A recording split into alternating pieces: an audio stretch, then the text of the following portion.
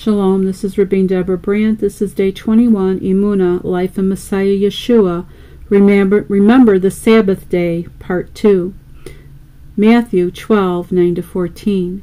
Leaving from there, he went into their synagogue. A man with a withered hand was there, and so they might accuse him, they questioned Yeshua, saying, "Is it permitted to heal on Shabbat?" He said to them, "What man among you will not grab his sheep and lift it out if it falls into a pit on Shabbat? How much more valuable then is a man than a sheep? Therefore it is permitted to do good on Shabbat." Then he said to the man, "Stretch out your hand." And he stretched it out, and it was restored as healthy as the other. But the Pharisees went out and plotted against him, how they might destroy him. The word Shabbat, the Hebrew word, has entered English as Sabbath. The biblical concept of a weekly day of resting from workaday purposes has no close parallel in the ancient world.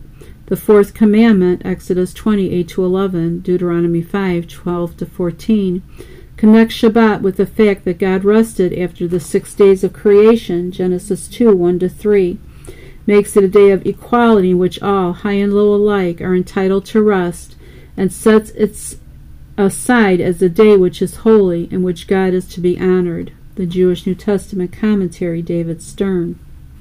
Mark 2:23-28. Now it happened on Shabbat that Yeshua was going through the grain fields, and his disciples began to make their way, plucking the heads of grain. The Pharisees were saying to him, "Look, why are they doing what is not permitted on Shabbat?" And he said to them, "Haven't you ever read what David did when he was in need, and he and those with him became hungry? How he entered into the house of God when Abiathar was Kohen Gadol and ate the showbread, which is permitted only for the Kohanim to eat, and gave some even to those who were with him. Then he said to them, Shabbat was made for man, and not man for Shabbat. So the Son of Man is Lord even on Shabbat." This passage from the Talmud gives the same message, verse 27. Rabbi Yonatan ben Yosef said, "For it Shabbat is holy unto you." Exodus 31:14, that is, it is committed into your hands, not you into its hands. Yoma 85b. A similar passage appears in the Mechilta Shabbatah 1:1 and Exodus 31:12-17, where the saying is attributed to Rabbi Shimon ben Manasseh. It may be, therefore, that Yeshua's comment in Mark 2:28, and that the Son of Man is Lord of the Shabbat, does not only refer to himself, but to everyone, since the Hebrew ben Adam, literally Son of Man, can mean simply man or person with no messianic overtones. People control Shabbat and not the other way around. Jewish New Testament commentary, David Stern. Matthew 12:6-8. But I tell you that something greater than the temple is here. If you had known what it means, I desire mercy, not sacrifice, you wouldn't have condemned the innocent. For the Son of Man is Lord of Shabbat. Again, Jewish New Testament commentary. Violating Shabbat, the Greek text says literally doing what is unlawful on Shabbat. That is, doing something that the Proshim or Pharisees considered to be against the Torah.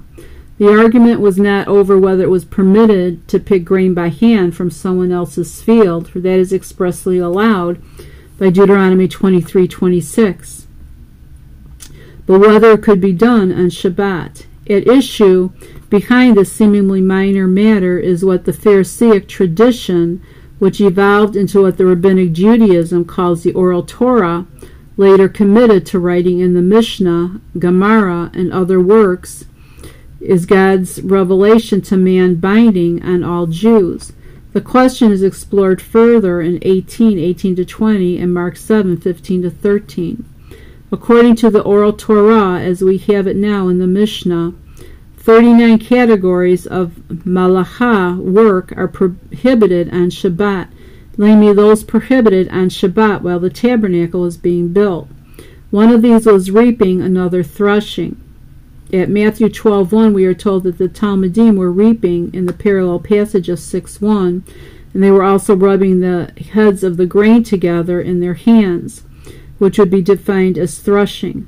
This is the content of the accusation of the Prushim Pharisees were making against him, and by implication against Yeshua, responsible as their teacher for their behavior.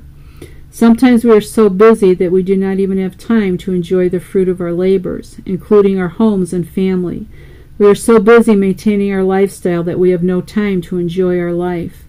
The things that we work so hard for become our taskmasters, and in the end can cost us our family and our health, mental and physical, and our joy.